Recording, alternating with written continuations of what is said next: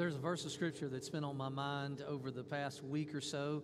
I even shared it with the gathering this past Monday night, and through email with some men that are praying with me. But it's in Hebrews, and it's not what I'm preaching. It's totally off topic, but it talks about how we should be grateful for receiving a kingdom that cannot be shaken.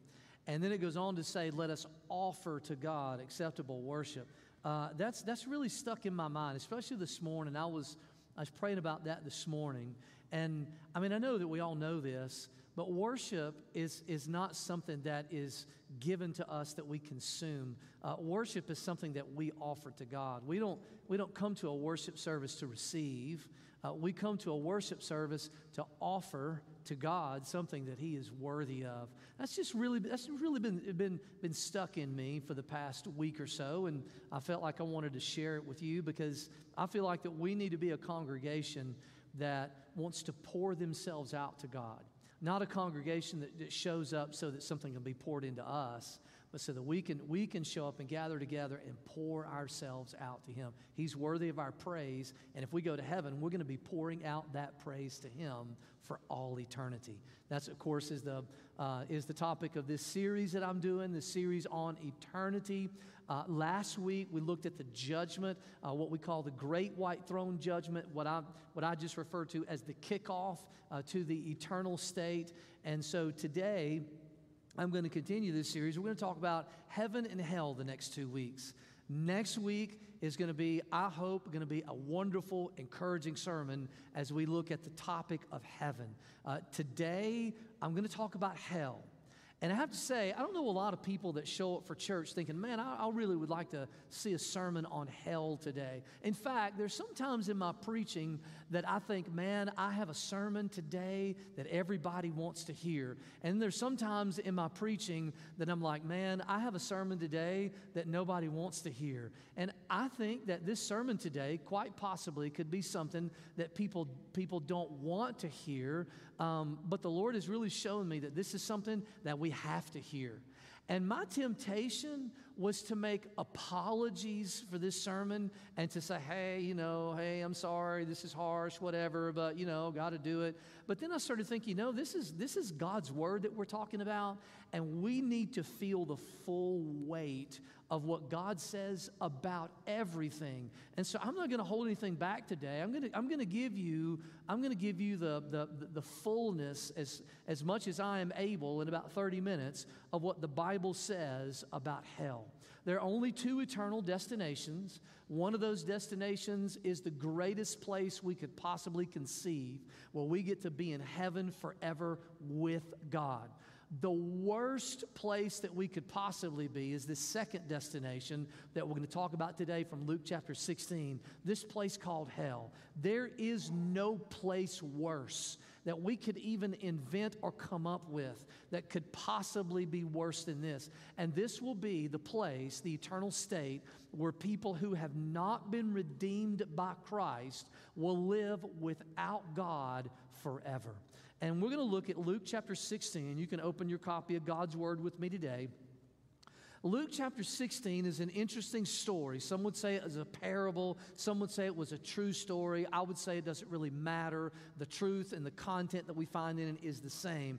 But it provides us, I have found that as I've looked into this story of the rich man and Lazarus, it provides for us an outline that gives us almost all the content that we have about hell in the New Testament. And so I'm really going to use it more as a springboard today to give you a lot of truths about what the Bible says about hell. Stand with me if you don't mind. We're going to read this story, this parable, whatever you want to call it, that gives us this true content about hell. Luke chapter 16, starting in verse 19. And this is Jesus talking. And he says, "There was a rich man who was clothed in purple and fine linen, who feasted sumptuously every day. At his gate laid a poor man named Lazarus, covered with sores, who desired to be fed with what fell from the rich man's table. Moreover, even the dogs came and licked his sores. The poor man died and was carried by the angels to Abraham's side.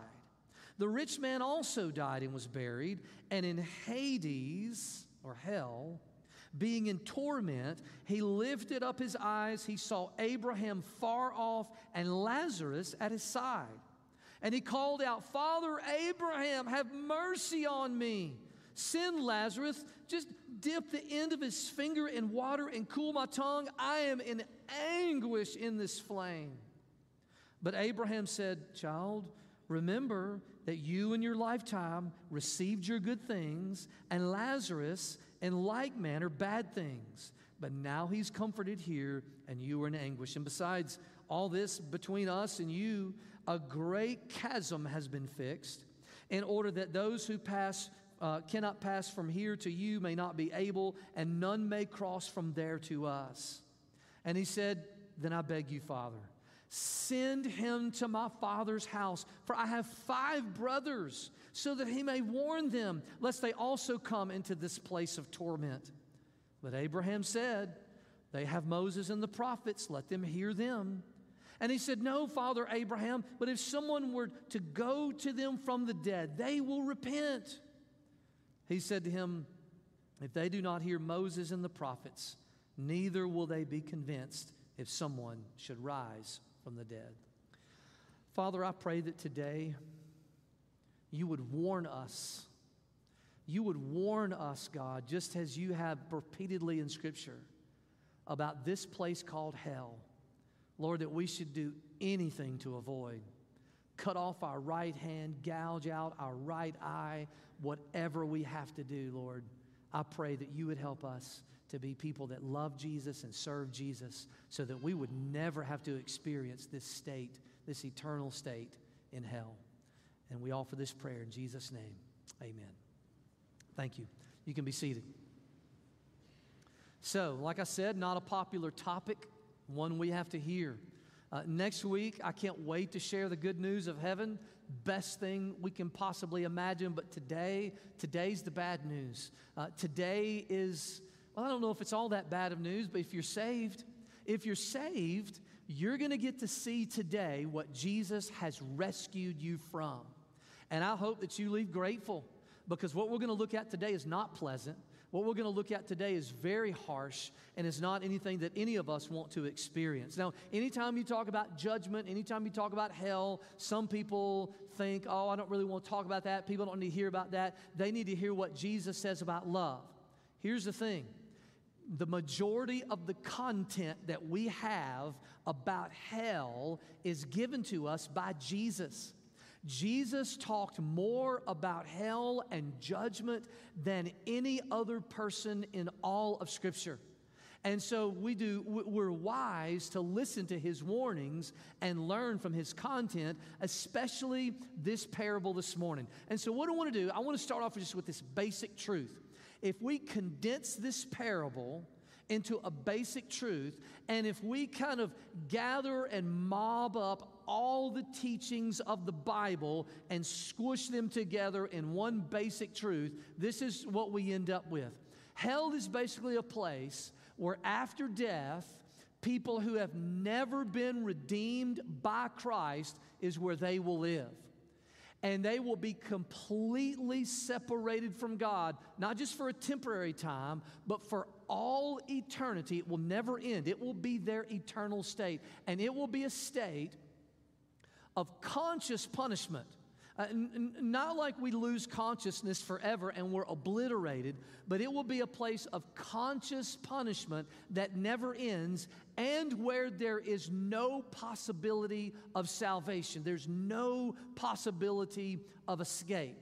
Now, any thoughtful person would look at this and would look at this basic truth that we find in this parable and in the teachings of Scripture, and you would begin to kind of wrap your mind around this and think about this and think, oh man, this is really harsh. This is really bad. We need to not talk about this too much, because people will think less of us if they think we truly believe this stuff. Or what's worse, people might begin to say, you know what? Maybe the Bible says something different than this. Maybe this isn't actually what the Bible teaches about the eternal state of people who don't know Jesus. And that's exactly what's happened in history history, there have been these false, heretical views that have been set forward, and you still hear them today. And here's 4 false views about hell and judgment and eternal punishment. The one is called annihilationism. This basically means that after you die, and again, these are false views. This basically means that after you die, there is no eternal state. If you know Jesus, you go to heaven. If you don't know Jesus, you're dead and it's just over with. That's annihilationism. Or the second part of that would be a non-Christian experiences hell just for a little bit, and then they're annihilated. Then they lose consciousness. Then there's restorationism, which is another path to salvation. Restorationism is basically saying there's another way to be saved other than Jesus. What happens is, if you don't accept Jesus on earth, you go to a place called hell, and it's like a place where you're corrected and you're punished, but it's not eternal. You're just judged for a little bit, and then after you fully pay for your sin for a little while in hell, then you're saved. Now, this path of salvation does not include Jesus at all. And the second two are really the same. This whole second chance mentality, that one day a person's going to die and God's going to dangle them over hell and say, okay, you have to repent, and if you do, then you get to go to heaven. There's no such thing as that in Scripture. It basically leads to this fourth one, universalism, which says that everybody will eventually go to heaven. Everybody will eventually be saved. The only other option besides these within the bounds of Christianity is to actually believe what the Bible tells us and what Jesus has taught us about the reality of hell that is contained in that basic truth that I just showed you. And the first thing that we have to point out, the first thing that has to be discovered as we look at this parable is that heaven is a real place. It is a real place, and real people have genuinely, really gone there. And there's a lot of people who will spend eternity there. Jesus tells us about this place. He calls it Hades. Now listen, there's lots of other words that are used in the Bible to describe hell. And here's a few of them. They all speak of the same place. Sometimes your Bible will say hell. Sometimes it'll say Hades. Sometimes Sheol, fiery furnace, Gehenna. And last week in Revelation we looked at it was referred to as the lake of fire. This is all speaking about the same place. It's not speaking about different places. All speaking about the same place. Unless you would think that because we read a story or a parable of Jesus, that hell is a metaphorical place and not a real place. We have to keep in mind that Jesus mentioned hell many times. Let me give you just a sample from the book of Matthew. This is only a sample of the times that Jesus spoke about an eternal judgment and an eternal destination called hell. This does not include all the other references in the Gospels. This does not include all the other references in the New Testament, and certainly not in the entire Old Testament and New Testament. This is a sample of the times that Jesus and Scripture speaks to us about hell being a real place. Now, when we look at this teaching, the first thing that we're curious about is, okay, how can I not go there? But another question that we might have, that some people have, is what is the whole purpose of hell? I mean, why does hell even exist? And it's simply this. Hell is punishment for sin. It's punishment for sin. We see this in the case of the rich man. The Bible gives us this scenario in which this rich man, he had all the things of the world, but he didn't care for others. Now, we can kind of see from this statement that it wasn't so much what this rich man did as what this rich man did not do. I think we could probably surmise from the information that we have that this rich man was oppressive to the poor. He probably did do some things that he shouldn't have, but it was more of what he didn't do. He didn't have compassion on people. He was obviously caught up in his materialism and his riches. And it wasn't that he had money. That wasn't the problem. The problem was not that he was rich. His problems were based upon his lifestyle choices as a result of his riches and his lack of true righteousness in his heart. It wasn't so much what he did, it was what he didn't do.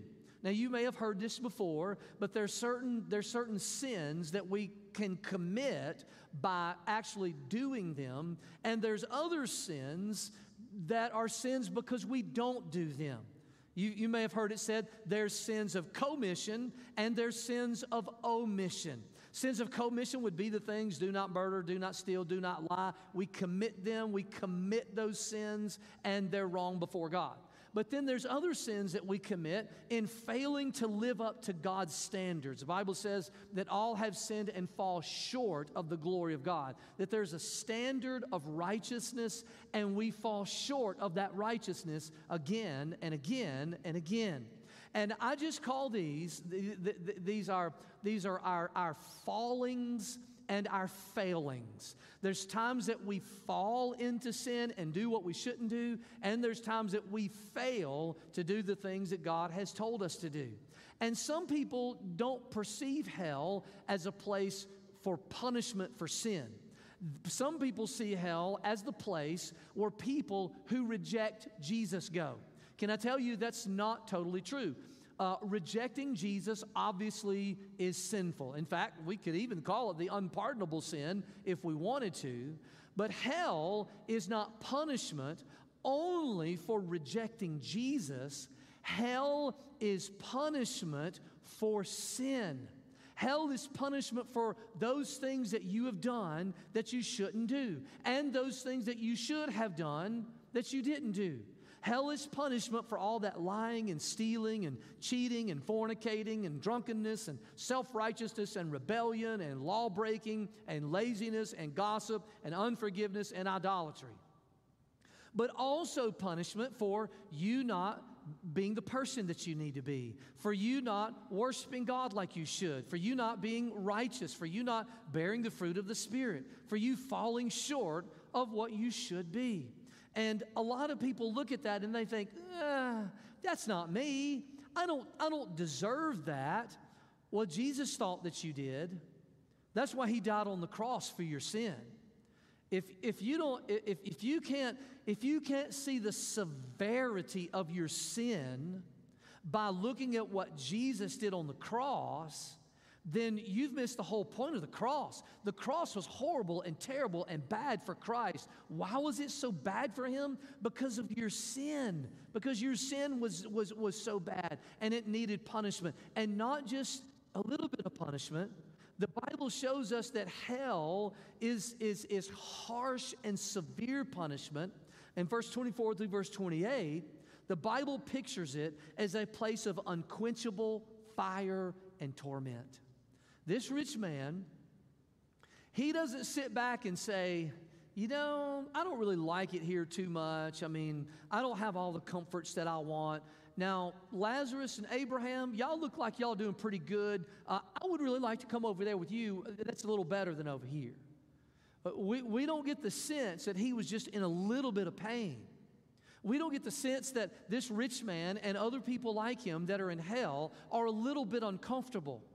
What we get is the sense that he is in anguish, that he is in torment, and that he desperately wants to escape this flame. Unless you think this is the only time that hell is spoken of this way, here's some verses in Mark chapter 9 and in Matthew chapter 25 that talk about unquenchable fire. Here's some verses from Matthew chapter 5 and Matthew chapter 13 verse 41 that talk about a fiery furnace, that talk about weeping and gnashing of teeth. Here's a couple of verses from Matthew chapter 3 and Jude chapter 1 that also talk about fire and burning. Revelation chapter 20, Revelation chapter 21. I mean, on and on, the images are presented to us in Scripture about anguish and torment and burning and fire.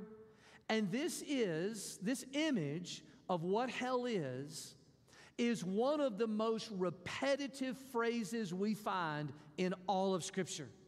One of the most repeated truths that we have is this idea of hell being torment and being in flame. And one of the worst things about this is not just that you just get burned. You know, when you get burned, it singes you and it's kind of over. The Bible speaks of hell being eternal. In these verses, it talks about this chasm. Abraham tells the rich man, he says, hey, there's a chasm between us, because this rich man, he's like, please go tell my brothers. He says, please tell Lazarus just to come dip his finger in water and just cool my tongue. Just give me a little bit of relief from this. But Abraham tells him, he says, look, there's a chasm. And look, we don't understand all of this. We don't fully grasp this chasm, but we do know it is an uncrossable border. It is an impenetrable, eternal separation between the rich man and people in hell and Abraham and God and everyone else. And I think that obviously we should kind of expect this. If we have separation from God while we're on the earth, shouldn't we expect that there would be separation from God in eternity? If we have no relationship with Jesus while we're here on this planet, do we really expect that in eternity that we're going to somehow have an eternal relationship with Him? And I find that most people do not believe that they will be in hell. Most people do not believe that this is their eternal destination. In fact, it's obvious that hell will take people by surprise. This rich man in verse 27 through verse 31, it's like he looks surprised. He says, hey, go warn my brothers. Go tell them about this place. This implies that he himself had no idea about this place, and his brothers don't either. I mean, we don't get the picture that this rich man and his 5 brothers are sitting around while they're alive, eating and drinking and eating sumptuously and having fun and being merry, saying, well, let's just enjoy it while we can, because we know that we're all going to be in hell one day. We don't get the picture of them knowing and understanding what lies ahead, and certainly not picturing themselves. This rich man was probably well respected. He was probably well-to-do. People looked at him and said, well, I'd like to be like him. He had no idea that this is what awaited him, and he wanted his brothers to know. You know, people in hell want people to know about hell. I don't know that we see a stronger urgency for evangelism than we see right here with this rich man who is himself in hell and is calling on heaven and anyone in heaven. Send Lazarus, send the poor man, send anybody to go and to tell my brothers and to tell my family not to be here. Matthew chapter 7, verse 21 through verse 23 shows that there's also, Jesus gives another example of people who are going to be surprised whenever they're not allowed in heaven. This is the scariest verse in the whole Bible. Jesus says, on that day, on the day of judgment, many will say, Lord, did we not believe in you? Did we not attend church? God, did we not go on mission trips? Lord, did we not push back against evil? God, did we not do all of these things? Did we not prophesy and cast out demons? Did we not do mighty works? Lord, we helped the poor. God, I was a good person. I was religious. And Jesus will say to them on that day of judgment, I declare to you, I never knew you. Now, can you imagine being these people to say, well, no, wait a minute. I read the Bible, and I prayed, and I tried to be a good person, and I was religious. How can you say that? I never knew you. You see, it's not about being religious. It's about genuinely knowing Jesus in your heart. It's about genuinely having a relationship with Him. And you say, well, hell is bad, okay, but maybe a lot of people will get off the hook.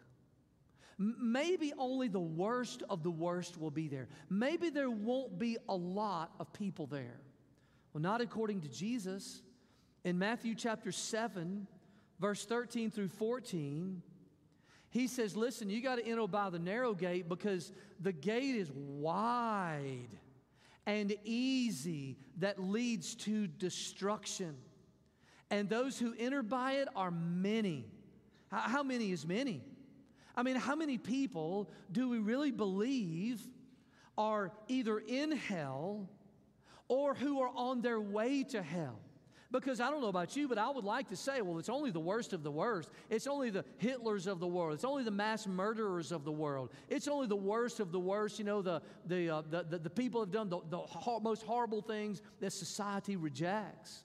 But I think many is going to include some of these religious people that Jesus spoke to that said we did all these mighty works. But I wonder, and this is speculation, how many is many? Well, let's take a stab at it. Let's guess. Here's some stats for you.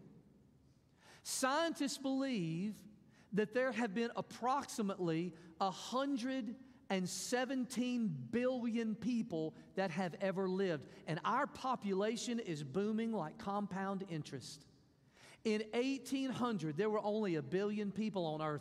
Only 100 years later, in 1900, there was 1.6 billion. And in the year 2000, look at how that number grew. In the year 2000, 6.1 billion people. In 2023, 8 billion people on the earth. I remember at my last church 10 years ago, 12 years ago, when we would talk about the number of people in the world that we needed to reach, I was saying 7 billion people. And then all of a sudden, now here we look up, just 10 years later, we have 8 billion people. Out of these 8 billion people, you go and research any reliable source. Any reliable evangelistic source. Go to the International Mission Board, Joshua Project, all these different places. And a high guess, a high estimation is that currently, even though there's 8 billion people in the world, there's only about 2 billion people that have been legitimately born again. Now, if we were just to use that math, in a day whenever there are missionaries everywhere, and gospels going out over airwaves, and all the mission and global evangelistic efforts that we have going on right now, and we've only been able to reach 2 billion out of 8 billion, how many of the 117 billion people have died? About 110 billion people have lived and died on the earth. And if we just guesstimate, there's 8 billion alive now. Y'all following me? I'm not good at math. I'm from Mississippi. 8 billion alive now. Only 2 billion are Christian. Let's just say that same percentage holds true for the 110 billion that have already died. A guess would be 90 billion people. 90 billion people have walked the wide road to destruction, and they fell asleep while they were doing it. They paid no attention to the signs. They never stopped to genuinely wonder, which way am I on? Or they deceived themselves, prepared to stand before the judgment saying, Lord, did I do this in your name? Did I do that in your name?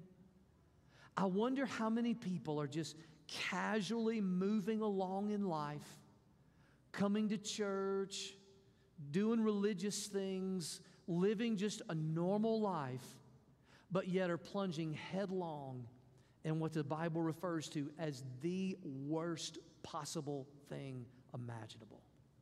Every 2 seconds, every 1 second, 2 people die. Every second, every time I snap, 2 people die. You know how many people that is? That is 170,000 people each year. That is, 170,000 people every day. 9 million people every year die. How many of those 9 million people are going to an undesirable place? How many of those 9 million people do we believe are going into eternity? Now listen, this is not good news, is it? This is not good news at all. Some of you are sitting there saying, man, I should have skipped today. All this hail and fire and brimstone and burning and people being condemned. This is not good news. But this is true.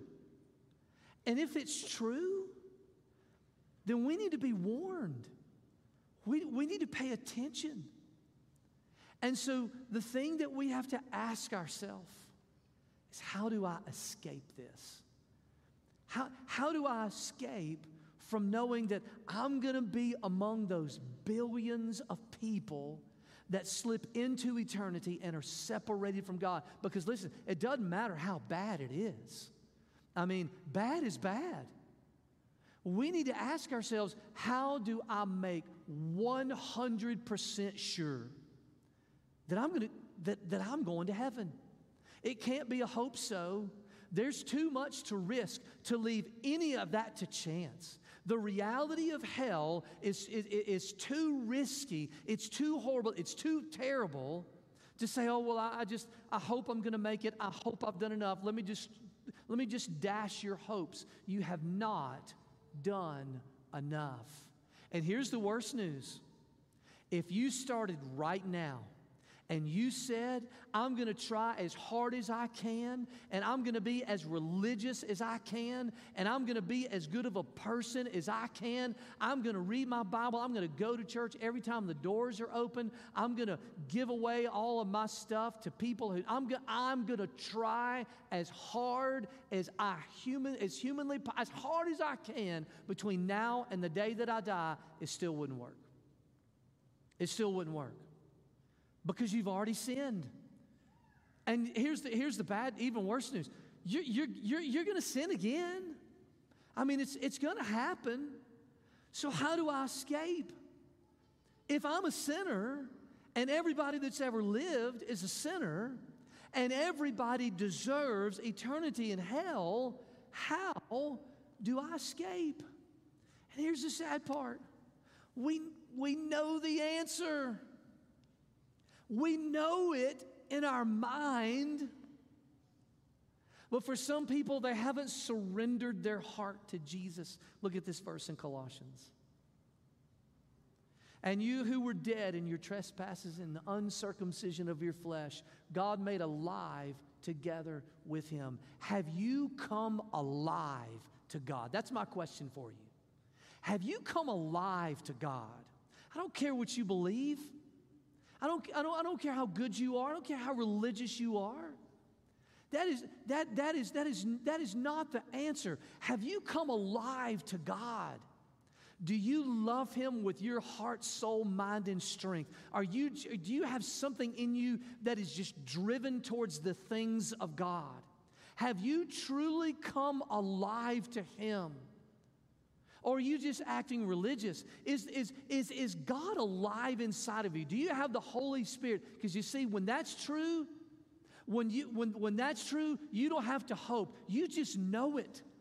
You just know that the Holy Spirit lives inside of you. Are you alive to him? Because the Bible says if you're not, you were dead in trespasses and sins, but God did something. You see, he did something you could not do. In all of your attempt at goodness, in all of your attempt at trying to be a good person or be a righteous person or be a religious person and stop doing bad things, God did something you couldn't do for yourself. He made you alive on the inside. you can be alive in this world and still be dead spiritually? You can be completely alive and healthy and still be dead spiritually on the inside. This is speaking about something that God does inside of you where He raises you from the dead while you're here on the earth. He raises you from the dead. That's what God does. He raises the dead. Have you been raised? Jesus said you must be born again. Have you been raised? Because if you have, here's the good news. If you have, you are forgiven. Amen? You're forgiven. That record of debt that we talked about last week, the books that are going to be opened in the day of judgment, that record of debt has been canceled. If Jesus has raised you from the dead, if it's a reality in you right now and you have been forgiven, then one day when you get into eternity, there is no record of your sin. As far as the east is from the west, it is absolutely gone, and God did something with it that was just beautiful. God nailed it to the cross. He nailed it to the cross. Jesus was placed on the cross for you.